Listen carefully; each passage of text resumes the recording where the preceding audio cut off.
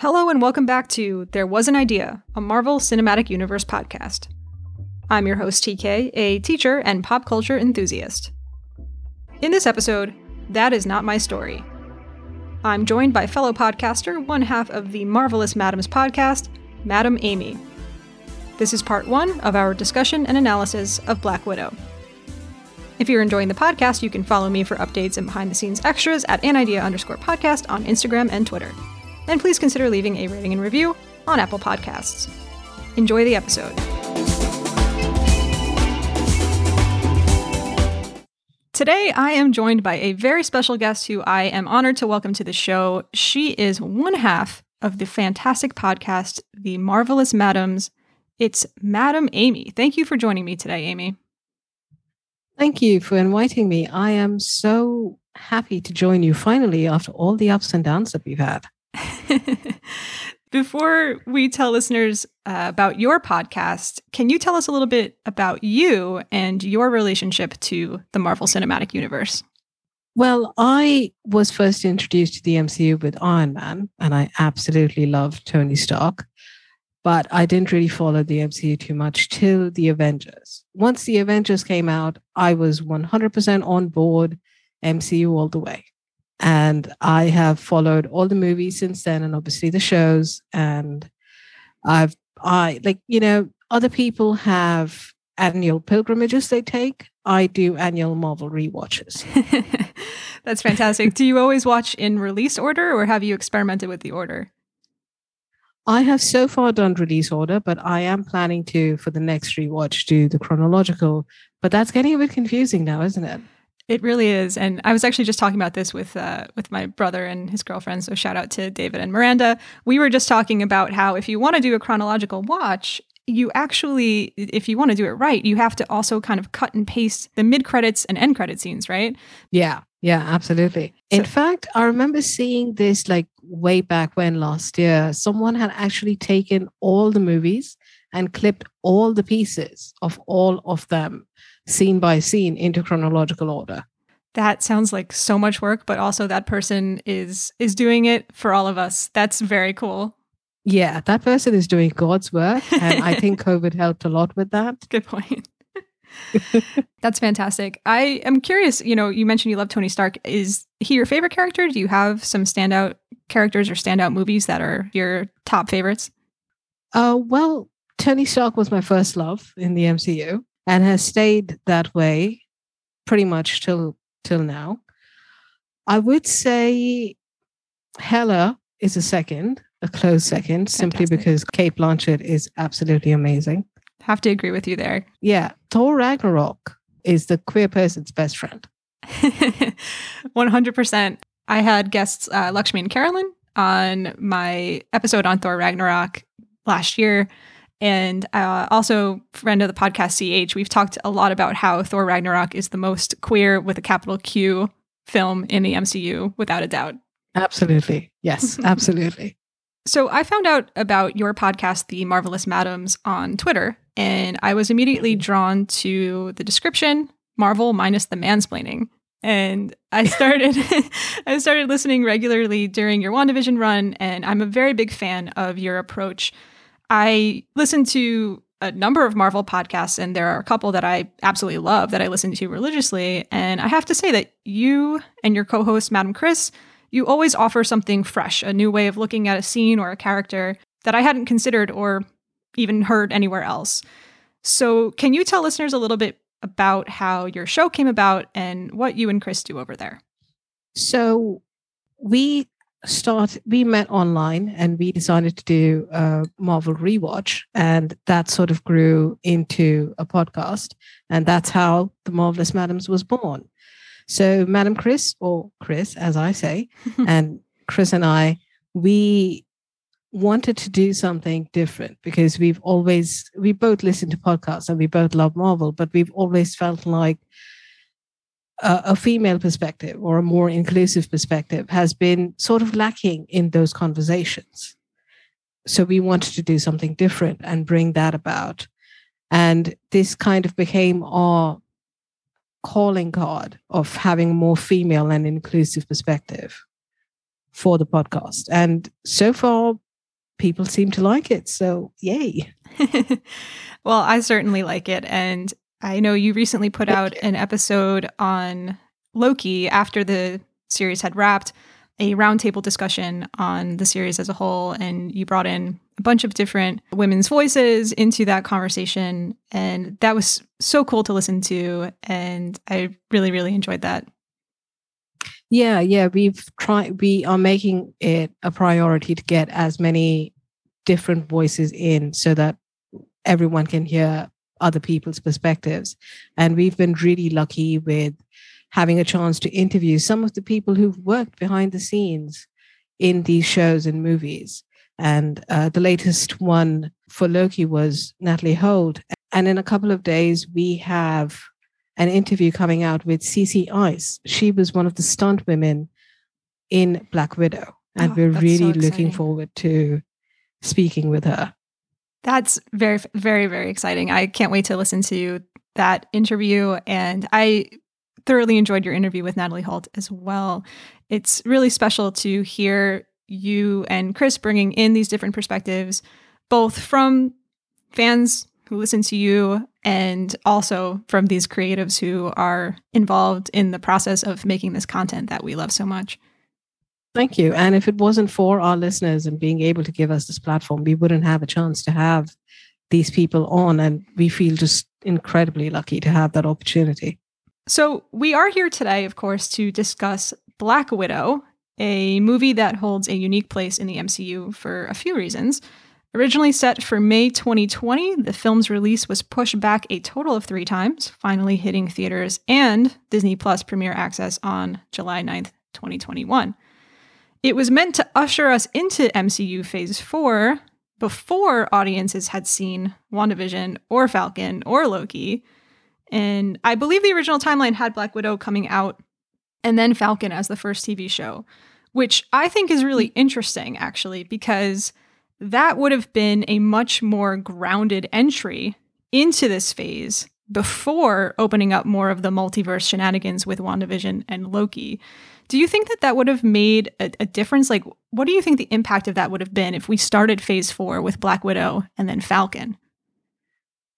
Absolutely. I think it would have made a big impact because, for one, we were originally supposed to meet Val in Black Widow and then go on and see her in Falcon and the Winter Soldier, which it has its positives and negatives, because knowing who she was in the post-credit scene actually kind of enhances the impact of it. Mm-hmm.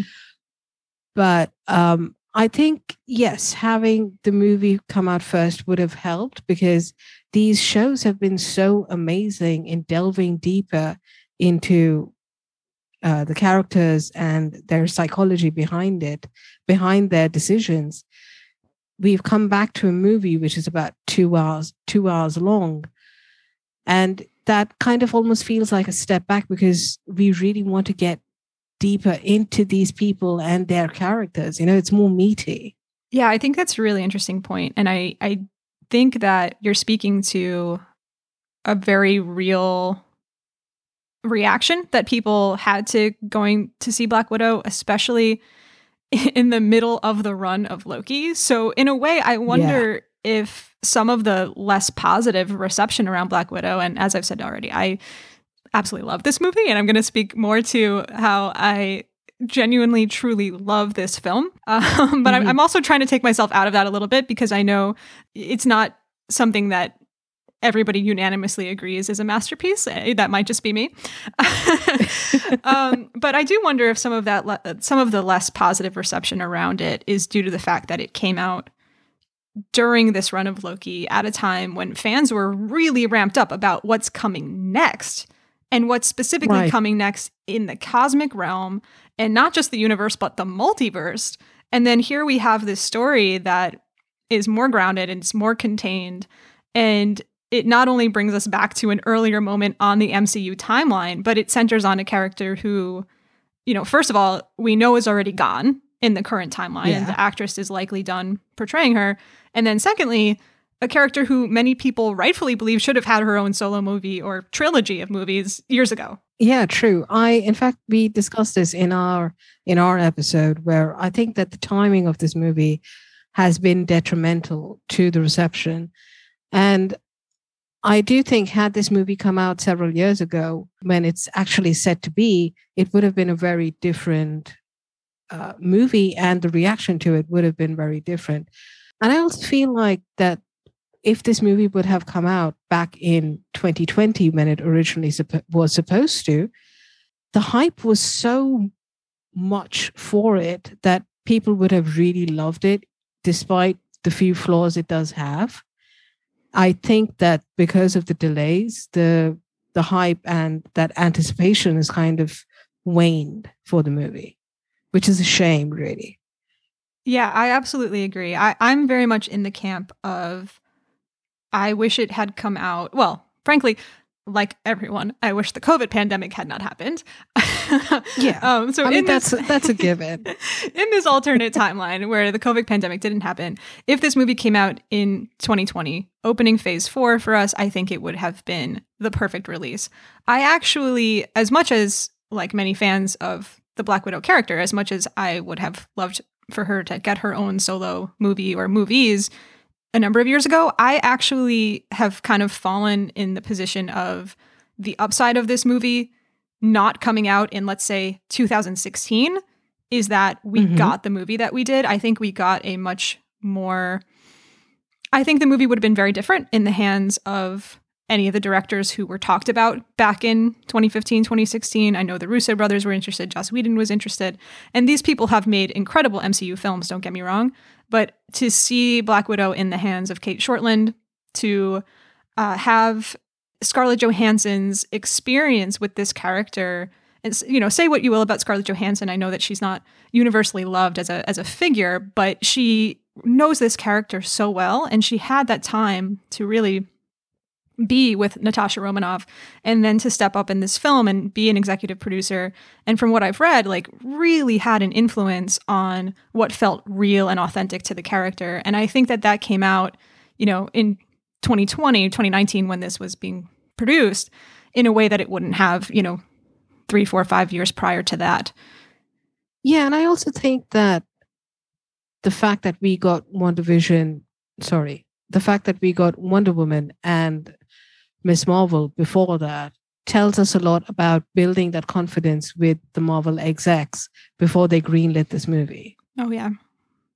You know, and I think there was a lot of hesitancy with overall, probably with the higher ups at Marvel, who didn't want to give Scarlett Johansson a movie because they probably thought it wouldn't work. And I will say this, that I feel like Scarlett Johansson's acting in this movie was subpar. She could have done a better job. And I think that's the reason why Florence Pugh really stole the show. She was amazing. This is interesting because I've watched this movie a number of times now. And I'm not blown away by Scarlett's performance in the way that I'm blown away by Florence Pugh's performance. And I think that is something that, you know, universally people walked away from this movie and have fallen in love with Florence Pugh if they weren't already. I was already a little bit in love with Florence Pugh from Midsommar and Little Women, and just she's absolutely incredible. And you know, not just her and her performance, but the character Yelena Belova really absolutely stole the show and is a dynamic, charming, funny, wonderful, emotional character, emotional performance. It's interesting to hear your take on Scarlett's acting, because I don't think I had considered it that way. I kind of thought of it as the character is a bit more, I don't know, maybe, I guess now I'm thinking about it as coming down to her acting. And I wonder if there's an extent to which part of the performance feels a bit muted because yes. We know where the character is going to end up, because this is, I don't know, there's the weight of her death really hangs over this movie in a way that I think is very powerful. I actually think that it makes the movie more kind of tragically beautiful that we know she's going to die. And there are a few moments that when I've watched it with that lens of, oh my God, this is what ends up happening to this character, it really moves me. I wonder the extent to which that had an influence on the performance or not. I don't know. Maybe, probably, but I've seen some of her other work, and I felt like the other movies, at least that I've seen, I always felt like there was something missing in her performance, with the exception to probably Jojo Rabbit, which was an amazing movie all around. Right. But when I went back and thought about it, I realized that she didn't really have that much to do. And it was more from the boy's perspective. And the biggest thing that we remember of her character, spoilers if you haven't seen it, she dies. Right. And that's the biggest thing that we remember of that character. I think that when Scarlett Johansson was cast as Black Widow, she was perfect for the role because they were looking for this femme fatale, absolutely beautiful, mysterious woman. And they got that. But Scarlett hasn't been able to keep up with the character's growth. I love Natasha.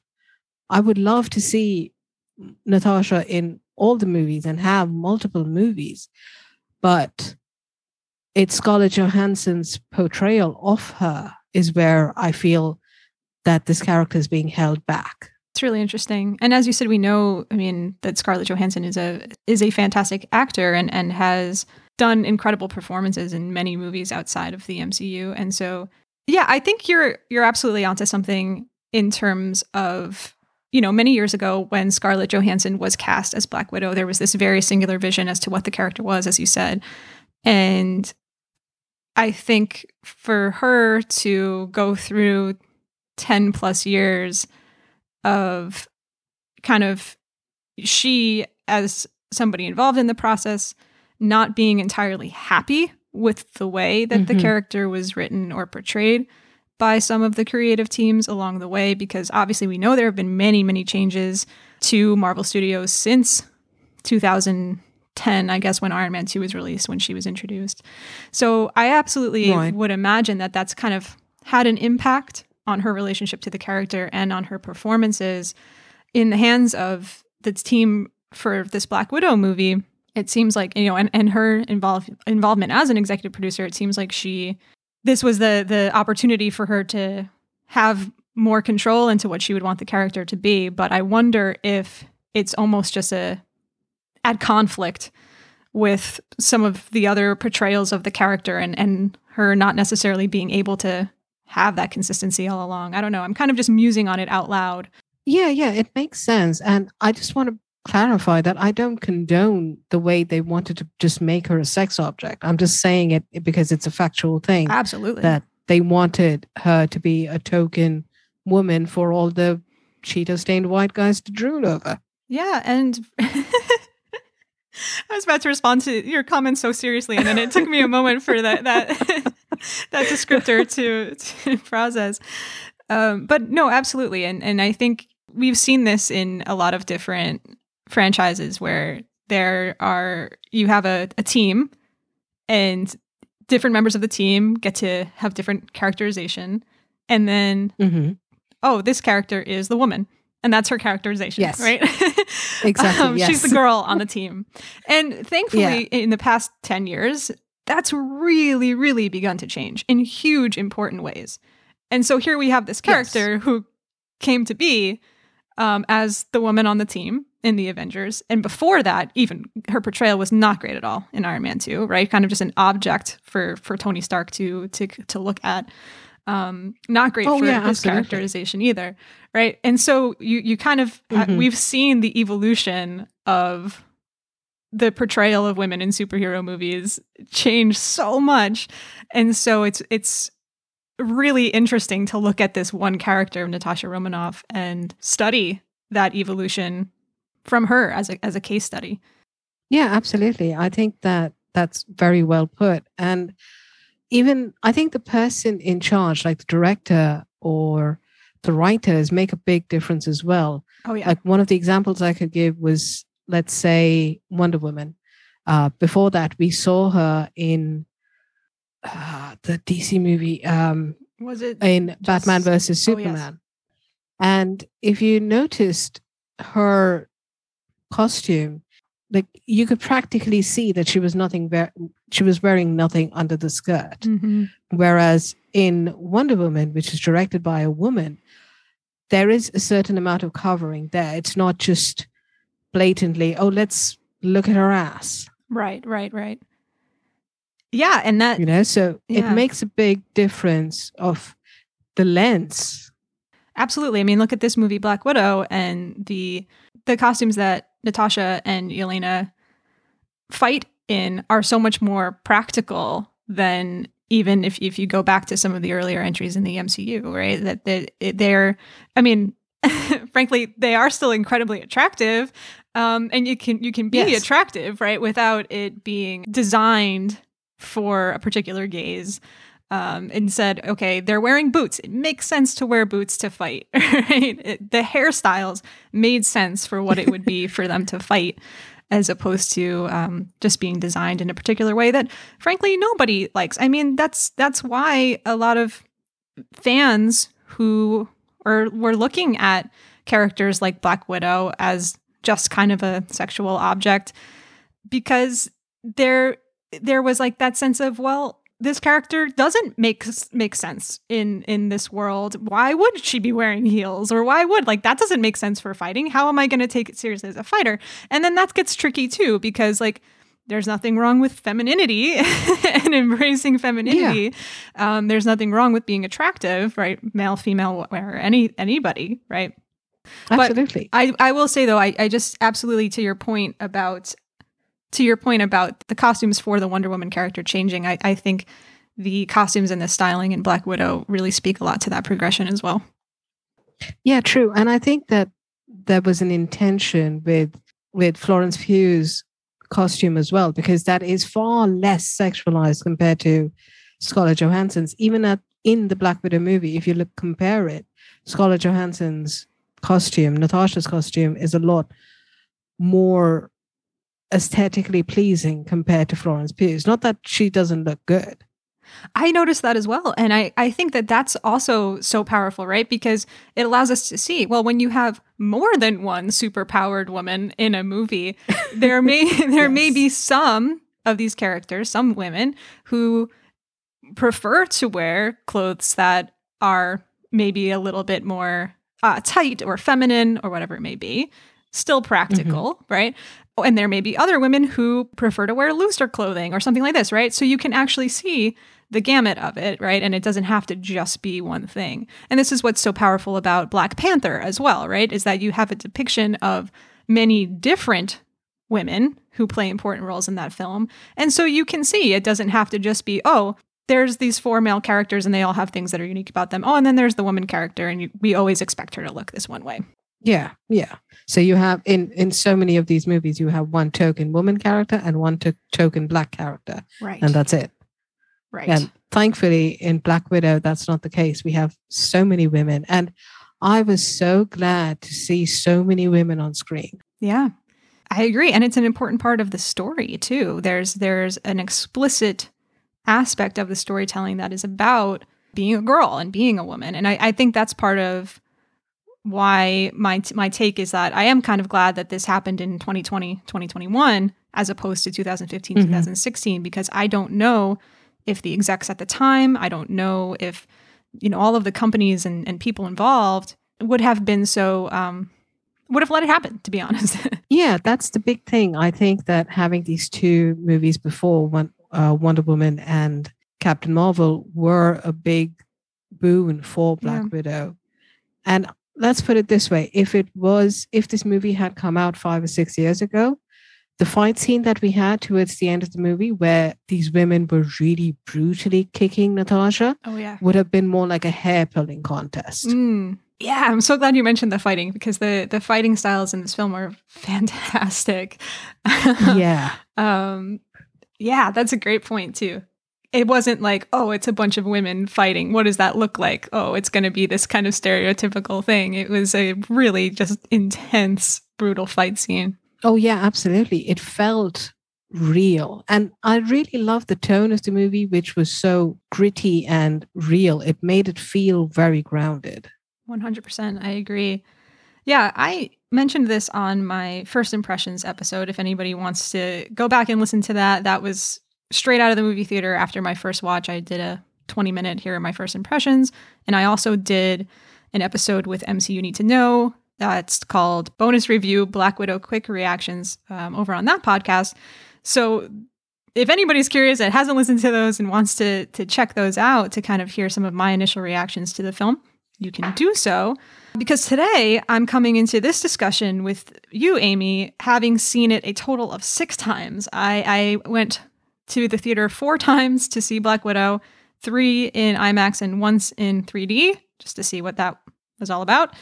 And I watched it twice on Disney Plus. And I really did want to take some time and multiple viewings before digging into this deeper discussion for the podcast. I really, really love this movie. It speaks to me on all levels. As you said, I love the tone of it. I love the score.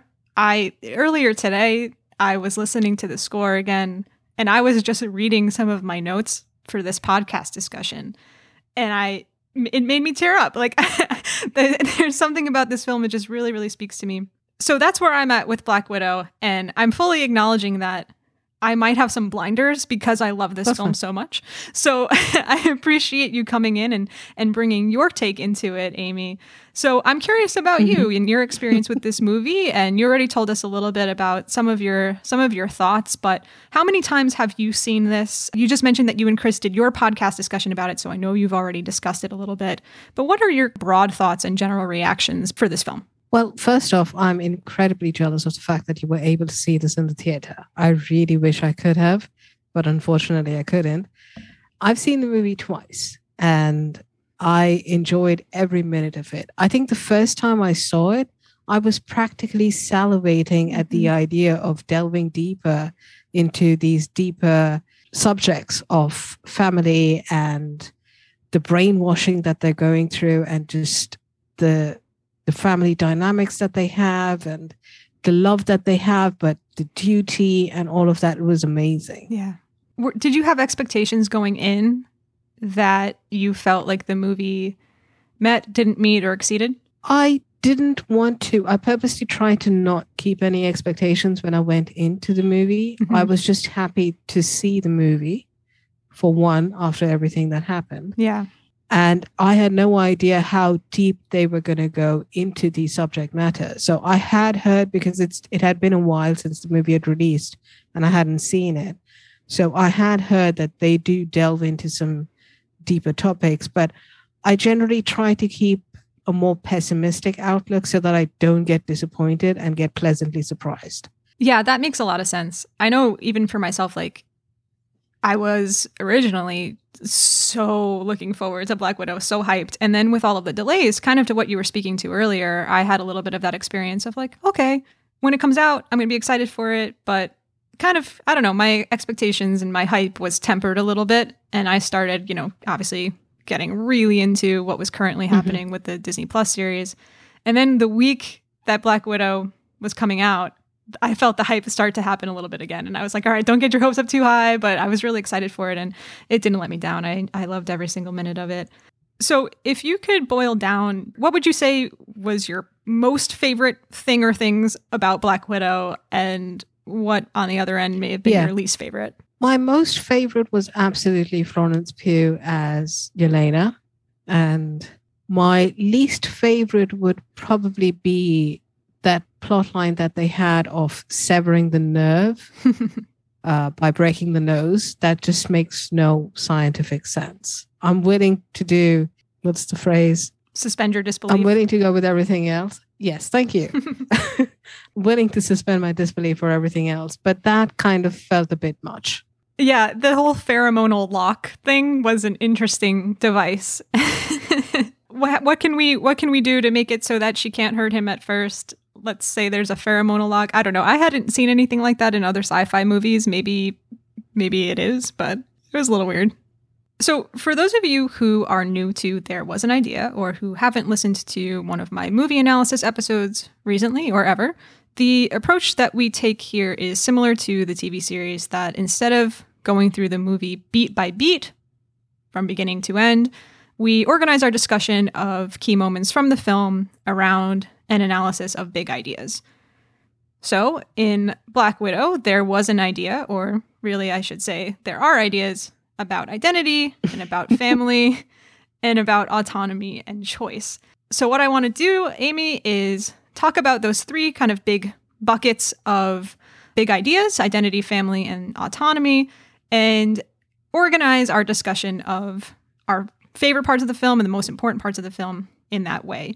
So I thought that we could start with Natasha's identity story in the film and what it does for her characterization, how it relates to what we already know about her character, and really track her identity story. So I think the most logical place to start with that is with the first scene in the film where we get some insight into her as a child in Ohio in 1995. Opening on her riding her bike with her blue hair. Did you see any significance to the blue hair? No, it reminded me of the movie Blue is the Warmest Color, but besides that, no. Same. I was thinking to myself, I was like, why does young Natasha have blue hair? And maybe this is a stretch. I will fully admit that this could very likely be a stretch, and they just colored her hair that way just because. But we know that as an adult in the Black Widow films, in the MCU films, we know that she has red hair, and then she dyes her hair blonde, at the end of this film for Infinity War. I think that having her have blue hair as a kid was meant to kind of signal that, I don't know, it seemed very much to connect to this idea about choice to me and about individuality and about her kind of like figuring out her own path. A lot of kids who were 10, 12 years old, I don't know exactly how old she was supposed to be, like might not be allowed to choose a funky hair color. We know she's had this unique experience. So just maybe part of this experience for her of trying to define herself or figure out who she is. Again, I could be making a stretch there, but that's kind of what I was thinking. I also thought of it as because we know Melina and Alexei are both darker haired, whereas Yelena is a blonde. So between the combination of that family from a biology perspective, the chances of Natasha being a natural redhead would stand out. And as spies, they probably would want to change that and make it not seem so obvious that they're not all biologically related. So that's probably why she colors her hair. It's a great point. That's a really great point too. Much more practical than what I was thinking and makes a lot of sense. It could be what you said too. That's her form of rebellion. It makes a lot of sense as well. But yeah, this opening sequence I thought was really, really well done. A great way of getting us into the movie. And the suspense that's built and the tension that's built and the relationships between these characters is established in just this 15-minute segment at the beginning of the movie in a way that I think was really effective in setting the tone for what we're going to see later. Thinking about just Natasha herself and learning about her in this movie, there's a few things that stand out in this opening 15 minutes, I'll say.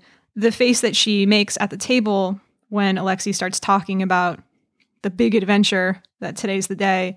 Yelena has this innocence, is so excited about this adventure, and yet the young actress who plays young Natasha, Ever Anderson, just does an incredible job with her facial expressions of just showing that she knows more, right? This is not something that's exciting. And Melina looks at her and says, "I'm sorry." I thought that was really well done. Yeah, you could see the heartbreak when she found out that this mission was over and she knew what was coming for both her and Yelena, which is really heartbreaking.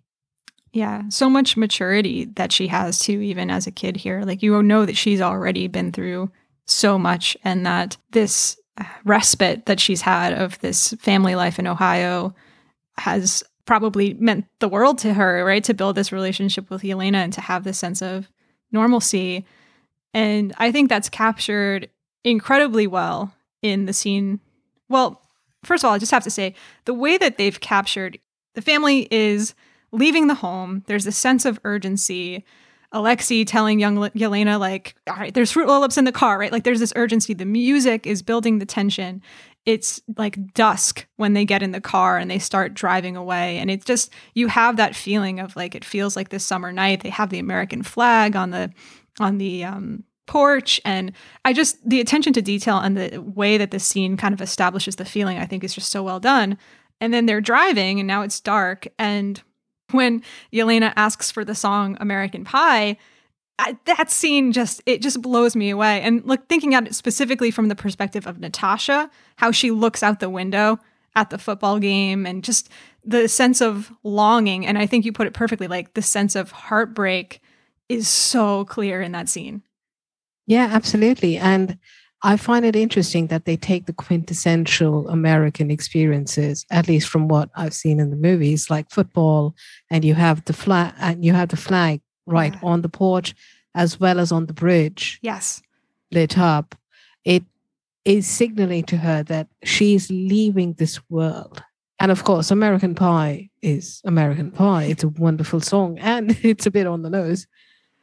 It's very on the nose. It works so well for me. And then of course, it's reprised later in the film. And I'm actually putting out an episode next month about some of my favorite music moments in the MCU. And I'm going to speak more to what I think works about that particular choice. And specifically in that scene, each character is relating to that song in a different way in that moment. A really interesting moment to consider, like, here are these 4 people in this car and who knows what. They all know something slightly different than the other. And it's just a really, really cool moment. Yeah. And I think that's a perfect allegory to how we as people relate to media as a whole. Like your perception of one particular moment would be very different from mine, as we've seen so far in this conversation. And that's the beauty of it. Yeah, absolutely. We also get some important details with Natasha in this opening. The fact that she helps Melina co-pilot the plane. We can kind of see, again, she's very young, being thrown into these situations where she really needs to step up and show that strength and that maturity. And we have, Melina telling Yelena earlier that pain only makes you stronger. And then, Yelena echoing those words back to her mother figure when Melina gets shot. It's just a really, really powerful stuff. And importantly, we also have Melina telling Natasha, never let them take your heart once they arrive in Cuba. And Natasha stepping up to defend Yelena, grabbing the gun off of the soldier and threatening to shoot everyone. I mean, that really shows us that she's already very powerful. Yeah, absolutely. She is incredibly powerful and she's clearly had a lot of training because she wouldn't have been able to take over the plane or do any of this if she hadn't. Exactly.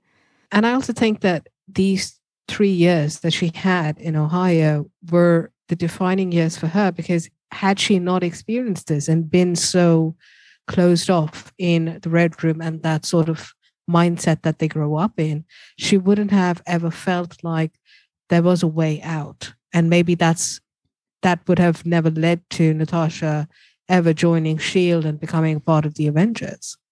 I think that's a great point. I think it's a really, really important point. And the age that she was at too, right? Like Yelena was younger when she had those 3 years in Ohio. Natasha was a little bit older, and you can tell that it really had that impact on her. Yeah, like even from personal experience for me, I've grown up in a very abusive family, and my brother got married. I was 14 at the time, and my sister-in-law came into the family, and I didn't know that there was another way to be in a family, that a family member could be loving and caring and actually want to be with you. So when she came in and she was like an older sister to me and a friend, it opened my eyes, and it was a really defining time in my life. And that's the reason why I am who I am today. Wow. Yeah, that's really powerful. Thank you for sharing that. And I think that we absolutely see that represented well in this film too, right? That having love, right? Having family, having these positive influences, especially if it's something that, you know, Natasha hadn't known prior to that, absolutely shapes who she becomes. She even tells Melina later in the film, right? What you taught me kept me alive. And Oh, yeah. I think that's, for me, you know, part of what was so powerful about seeing this movie was thinking about how we hadn't had that insight into her character before. And, you know, we've already kind of spoke about some of the ups and downs in the portrayal of Natasha in the MCU films up to this point. Mm-hmm. And I think that it was really, really so important to get this insight into this character, to see how she became the Avenger that she is. When I've talked about a lot of the other solo superhero movies and talked about identity, I kind of looked at, you know, to what extent is Tony Stark different from Iron Man, right? To what extent is Peter Parker different from Spider-Man? Are those two different identities that sometimes are in conflict with each other and they need to find a balance. They need to find some marriage. Tony Stark deals with this in Iron Man 3, right? With the suits. Like, is he the suit? Like, does the suit make him? This whole kind of thing, right? And I was thinking about with Natasha's story here in Black Widow, this is not the story of how she became Black Widow. This is not the story of even who Black Widow is as a superhero. It's really a story about Natasha and Black Widow being a term that it's not like this inspiring, like, I am Iron Man or come on, Spider-Man, right? It's like a very much a term that was put on her, not out of her own choice, if that makes sense. Maybe something that she's reclaimed a bit, but the movie doesn't really delve into the term itself at all, really. And I kind of thought that was interesting too. Yeah, absolutely. We've had so many origin stories for all these superheroes, but with Natasha, it's not an origin story. This is not the story of how Black Widow came to be. Like you said, it is about Natasha. And I think this movie helps us transcend beyond the Black Widow moniker. This is about seeing the human being. Yes. And yes. And I think that also tells us so much of how her character has been seen by the MCU. At first, it was all Black Widow. Natasha was just Black Widow. And she was this sexy woman and femme fatale, mysterious, etc., etc. And as the years have gone by, we've seen more of Natasha. And this movie finally makes us step away from Black Widow. Even though the name of the movie is Black Widow, it is more about Natasha, the person, and how she died as Natasha, not Black Widow, the hero. You're putting words to thoughts that were kind of swirling around my brain in a really articulate way. So thank you for that. She, on her gravestone that we see at the end credits of this film, right? Natasha Romanoff, and it says daughter, sister, Avenger, right? The identity of Avenger is something that comes up a lot in this film, but Black Widow is not her. Like she says to Yelena later on in this movie, she says, "That's not my story." And I just hearing Scarlett Johansson deliver that line, I think it's one of my favorite lines that she has in this film. And of course, Yelena follows it up with, "What is your story?" And that's what this movie is about. Everything that we may have heard before, or a lot of what's been presented to us already, like, that's not her story, right? What is her story? What's the story that is the Natasha story? And I think the movie's really only called Black Widow for branding purposes, you know? Yeah. It's really interesting to think about that compared with a lot of the other heroes that we know. Yeah, true. It's a very different style of storytelling for her compared to the other superheroes, because she isn't a superhero. Right. And to just look at a couple of other moments that connect to that, when she says to Ross, you know, "I lived a lot of lives before I met you." Right? It's also kind of telling the audience, like, that there's more to this character than what we've seen as quote unquote Black Widow. So yeah, absolutely. And I know, you know, some people said that they hoped that there would be more of her experiences in the Red Room, more of that origin story. And I don't agree with that. I mean, not that I would say no to more stories about Natasha or Black Widow.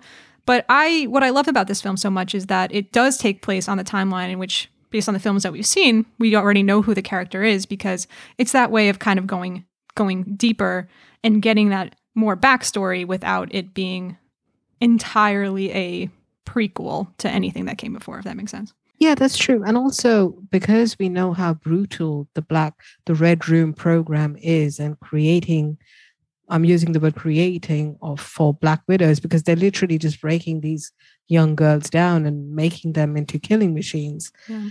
It would have been exploitative. And if they would have gone in a lighter way of, look how awesome they are, and that's how awesome Natasha is, it would have done an injustice to her character. And if they would have gone in a more darker, grittier way, like this movie has been, it would have been too dark for an MCU movie. Yeah, I think that's a really good point. Seeing the story of the Black Widows being broken, right? The Black Widows being made would not have felt empowering. It would have felt very much like what the opening credits feel like, which is haunting and terrifying, very real, echoes, unfortunately, very real things that happen in our world, and was something that the opening credits are beautiful and so sad and so upsetting to watch. I mean, what did you think the first time you saw this movie and that opening credits scene hits with the cover of Smells Like Teen Spirit and the quick flashes of the cartoons and the girls watching TV and the shooting and the pigs and the surgeries? Like, what did you make of all that? Well, first of all, I loved the cover. Oh, yes. The song was absolutely beautiful, and Agreed. It fit perfectly.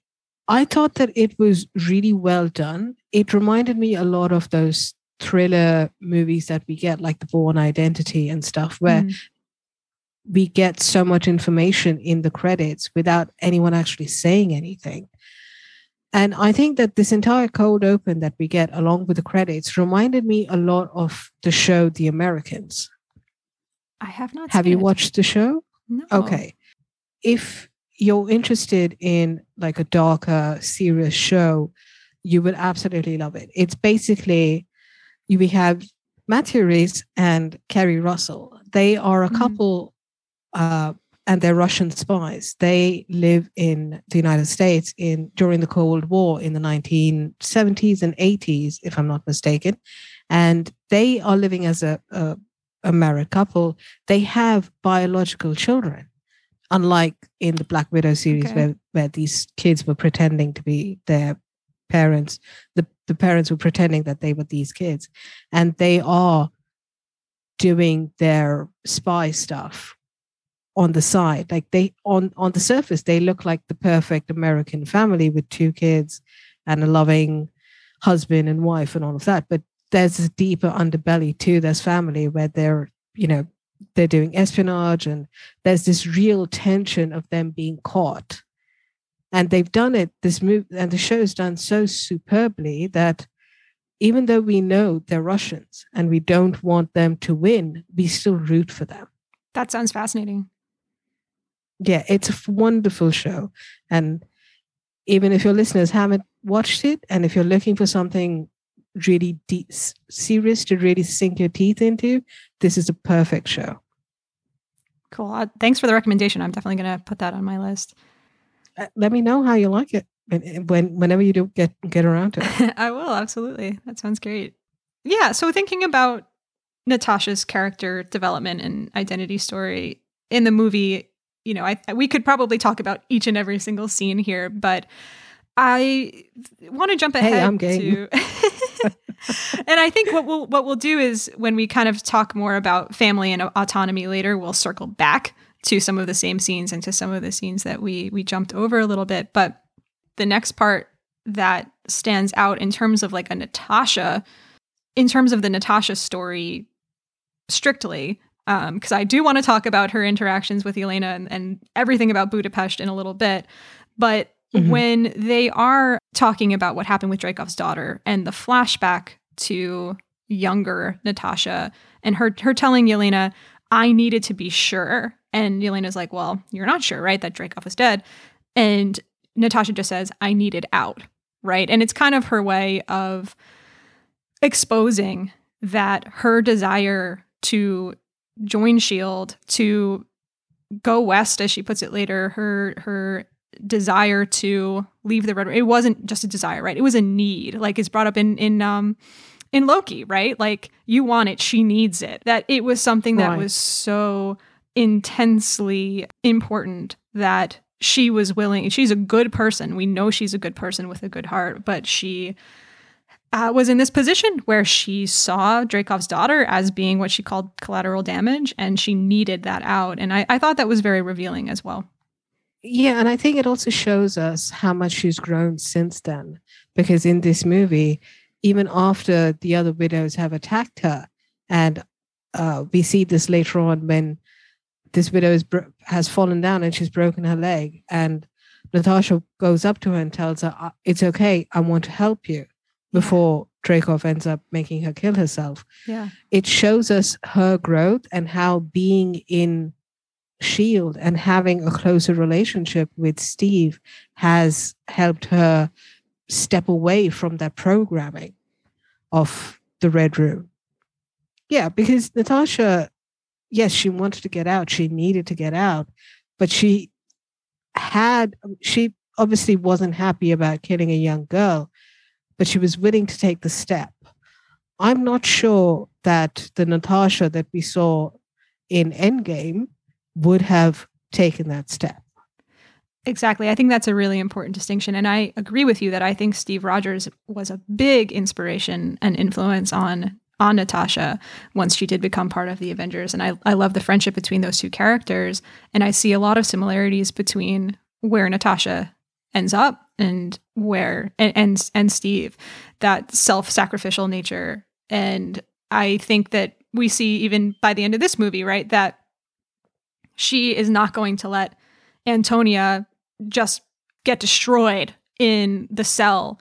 And she does let her out, even knowing that under the Taskmaster protocol, she's going to hunt her down and keep fighting her.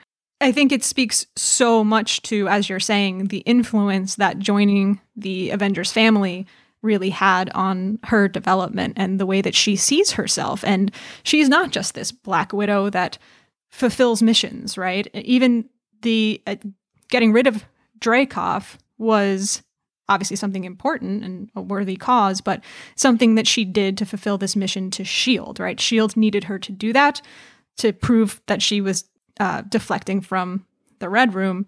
And it doesn't have to just be about the missions anymore, is kind of where we see her character evolve into. Yeah, absolutely. We also see her mindset changing about just being a killing machine. Like we've seen her say that in the previous Avengers movies. And now with Yelena, she said, I'm not a killing machine, but Yelena was the one who said, I'm not the, what was the phrase in? Yes. At the gas station when she says, I'm not the hero. I'm not the killer that little girls call their hero. Yes. Thank you. Such a powerful moment. That's really, really stands out. I mean, you get that insight into, when Yelena's kind of teasing her about her fighting pose and all of this, right? Like Natasha says, I was trying to do something good to make up for all the pain and suffering we caused, trying to be more than just a trained killer. And Yelena says, pain and suffering is every day. We're both still a trained killer, except I'm not the one that's on the cover of a magazine. And the first time that she said that line, I'm not the killer that little girls call their hero, I was like, damn, that is the standout line of this movie to me. And I've obviously watched it a bunch of times since. And that line says so much about, yes, it's Yelena saying it, but it speaks to that internal conflict that Natasha has, that she's wanting to wipe out, right, make up for her past. And I think that there's always this sense with Natasha that, is it ever going to be enough? Oh, yeah, absolutely. And it also gives us an insight into this is Yelena's journey just starting. Yeah, which I'm so excited for as well. Yeah. I already mentioned, the conversation they have a little bit later when Natasha says, that's not my story. And Yelena says, what is your story? She says, I never let myself be alone long enough to think about it. Yeah, girl needs therapy. Yeah, absolutely. Absolutely. Like most of her friends on the Avengers, right? they all have been through so much, right? Wanda, Bucky, right? Like these people have been through so much trauma. Yeah, they need to get bulk therapy discount prices and just go in all one after the other. The Avengers special. Yes. We learned some more about Natasha's backstory in this film as well regarding, she always believed that she was abandoned by her biological parents. And we find out here when Melina tells her real story that as an infant, Natasha was selected by a program that was choosing babies for their genetic potential, which is interesting. I guess that helps to explain a little bit why, even though she's not a superhero, like a superhuman, that she is able to do these feats that sometimes defy gravity and physics and whatever else. Yeah, absolutely. And on top of that, I mean, of course, all of the training and conditioning that she, I don't even want to say experience, suffered at the Red Room, turning her into this master assassin. So obviously she has the fighting skills, but I think sometimes some of some of the skills that she show maybe skirt the line into being a little bit superhuman. So maybe they kind of explain that away a little bit by saying, okay, from the time that she was an infant, she had this kind of higher genetic potential, whatever that might mean. Yeah, that makes sense. And I think that I think that in this movie, they make it a point to show us that she actually is wearing padding. Yes. Especially for the shoulders. So that probably helps. Not that falling 20,000 feet would help with the shoulder pad, but yeah. It's something. They're making an effort to show it a little bit. We find out that her biological mother didn't abandon her in the way that Natasha had always believed. So that's kind of an important moment for her as well. Yeah, and that must have played a big part in her mind growing up, that self-loathing of even my mom couldn't love me. Right, absolutely. And now here she is, and in this film we get to see that she is experiencing different versions of love and relationships. Another line that I thought was really beautiful and this kind of gets more into that theme of choices being taken away from people, and we'll get more into that in a little bit, but when Natasha and Melina are having that conversation and Melina asks, why does a mouse born in a cage run on that little wheel, and kind of explains some of her own breaking at the hands of the Red Room, Natasha says, you're not a mouse, Melina, you were just born in a cage, but that's not your fault. And then, Melina says to her, how did you keep your heart? And Natasha says, pain only makes us stronger. What you taught me kept me alive.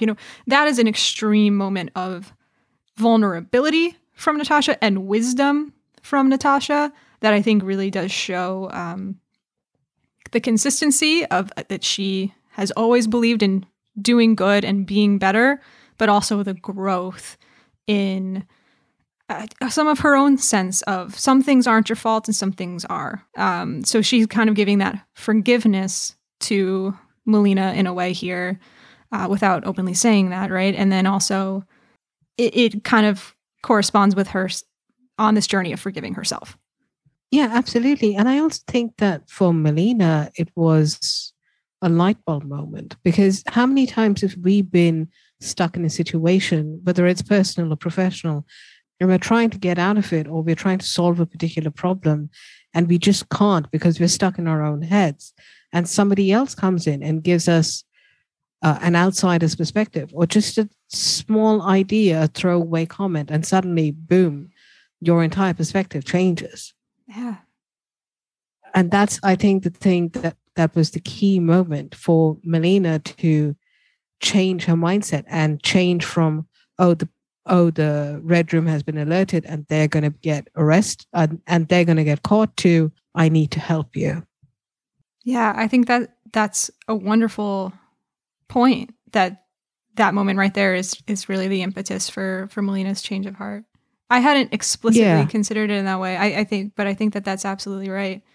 That's the moment she says to her that she had already alerted the Red Room, with that sense of almost like defeat. Yeah, beautiful stuff. And again, like just Natasha's line, like, you're not a mouse, like, it's not your fault. I mean, the power of hearing that would be so huge for Melina in that moment. Yeah, and just the idea of, yes, she can change. Yeah. And she can change her situation. I'm not sure, but I remember reading this article a long time ago where baby elephants are tied up to a rope and to a pole with a piece of rope, and because they're small, they don't have the strength to break that rope away. But even once they're fully grown, once they get tied up with the rope to that particular pole, they never try to even break away, because in their mind, they still think that they can't. Right. Which, from an outsider's perspective, like if you and I look at that, we think, how is this person controlling an elephant with a rope? But it's just about that mindset. You just accept your situation. And that's what happened with Melina. Yeah. And she said so. She went through this entire Red Room cycle 4 times. That would break anybody. Yeah. Yeah. I think that's incredibly powerful. And I do think that story about the elephants is so relevant here. It's a really powerful metaphor of the rope there. And in this case, they use the cage, right? But it's a kind of a similar thing. Yeah. It's that sense of learned helplessness and you can't get away. And we do continue to see growth for Natasha toward the end of the film. As I already mentioned, she lets Taskmaster, or Antonia, out of the cell that she's locked in. She says, I'm going to open that door. You're going to come after me. It's okay. I know you're still in there and I'm not going to leave you, right? You can see now. This is, I think, very much more of the Steve Rogers type of mentality of, we're not sacrificing anybody here. We are not going to say that it's okay if it's in the interest of the greater good, right? She's going to fight to make sure she saves her, especially because, again, this is, as Dreykov says, right, her haunted past of, the choice that she had originally made about Dreykov's daughter. Of course, important and powerful that when she does give Antonia the antidote, right, that she immediately apologizes, right? I'm sorry. Yeah. Yeah. And it would have been easy for her to let Taskmaster just stay there and wash her hands off it, because she's already been carrying the guilt of killing this child, this little girl, for so many years. What does it matter now? Because at least if you want to justify it, you could say that at least her misery is over. Yeah. Yes. But she's not doing that. And in this scene, we see that Natasha is not a superhero, but she is a hero in the truest sense of the word. 100%. Yes. Yes, 100%. And the type of hero that I've mentioned this before when I've been speaking specifically about Steve Rogers, that's the type of hero that I think is so personally resident to me. And I think why this movie really inspired me so much is to see the actions that Natasha's taking here, the choices that she makes and what that says about her. And, I don't know why I'm laughing, because this actually made me cry earlier today when I was thinking about this. But at the end, then, once they've landed on the ground and the family is standing around and the widows came back for them and, Yelena kind of has her moment, Melina just looks at Natasha and says, take care of yourself, right? You take care of yourself. And Natasha says, right, don't worry, I got this. And Melina just looks at her and goes, I know. It's such a simple moment there, but reading it as these two women who, it was a mother-daughter relationship in ways, and then it kind of flipped the script, right? And we have, as you were saying, Natasha kind of teaching Melina something, and they have this connection, and it's a really simple moment of like, don't worry, I got this, I know. Hearing that with the knowledge of what Natasha does next and all of the heroic actions she continues to take in Infinity War and Endgame, the way she does end up sacrificing herself and dying in the end, like that moment just really gets me. Like, if this film comes out without the knowledge of where that character ended up, it wouldn't have hit that hard. It would just kind of be a small moment. But knowing that, I don't know, just don't worry, I got this, doesn't mean I'm going to be safe. It doesn't mean I'm going to live. It doesn't mean, right, like we're all going to be together again. Like this was likely the last time they saw each other, but it was, don't worry, I got this, right? And so it just really hits me really, really hard. And of course, the last whistle between her and Yelena as well, like, was that the last time they saw each other? I mean, probably, right? Especially if they got dusted, and maybe we'll find that out. Yeah, that's something that I am looking forward to see if Yelena or any of the others. I'm not sure if we'll get to see Melina or Alexei again, but Yelena for sure. I do want to know if she was dusted or not, and how that impacts her perception of what happened with Natasha. Yeah, I'm really, really eager to see what happens with that as well. And this is just so heartbreaking. This movie ends, before the end credit scene. It ends with Natasha really confidently walking toward that jet and saying, "My whole life I didn't think I had a family, and turns out I have two." And she's going to see if she can patch things up with the Avengers. And it's just like this moment of this experience that she had in this film, and reconnecting with this other family of hers has had such a powerful impact on her and who she is. And it's so sad knowing what the fate of the character turns out to be. And yet it's just very beautiful and very inspiring to know that she made the choices that she did.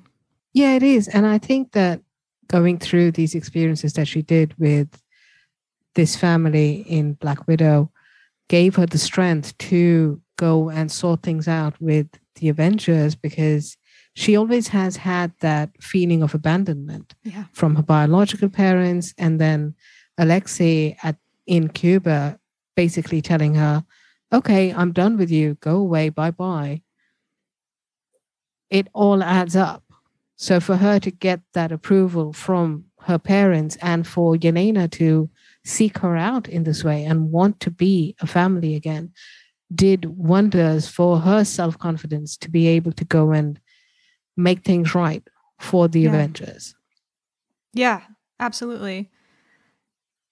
And for her to kind of redefine for herself what her role on a team might be, what her role in a family might be. And I think this is a good transition into maybe talking about the second overarching big idea here. Obviously, there's a lot of overlap, but this idea of family and how she relates to Melina, Alexei, and Yelena here, and how she relates to the Avengers, and what this movie says about her relationship to the Avengers. Hey there, everyone. Just a quick note to say that the reason why this episode ends a little bit abruptly is that about halfway through my conversation with Amy, she and I realized that we were having such a good time talking about Black Widow that the conversation was probably going to last a lot longer than we had anticipated originally. So I made the decision to divide this episode into 2 parts. Part 2 will pick up with our discussion of this second big idea of family, and you don't have to wait a whole week to hear it. Additionally, it's worth mentioning that Amy and I had our discussion about Black Widow right before we found out about Scarlett Johansson's lawsuit against Disney for the breach in contract over the release of Black Widow. So we did not comment on it in part 1 or part 2. In fact, after recording the episode, I checked my phone to see a bunch of messages that I had missed, and friend of the show, Daniel, among other people, had sent me the news. I can't speak for Amy, but personally, my feeling is that a contract is a contract, and that employees have the right to be compensated fairly for the work that they do. And I certainly hope that Scarlett Johansson and the other actors who may have been affected by changes in methods of release are compensated fairly in some manner to make up for what was lost. I think this will set an important precedent moving forward into a world in which more blockbuster films may be released on streaming services moving forward. If you enjoyed this conversation about Black Widow, you can follow the podcast at @anidea_podcast on Instagram and Twitter. Madam Amy's podcast, The Marvelous Madams, is at Marvel Madams on all social media. Artwork was designed by Brooke Pender, who you can follow at bpender illustrations on Instagram. And music by Demeter Savia, who you can find on Bandcamp. Thank you for listening, and stay tuned for part 2 of this discussion about Black Widow.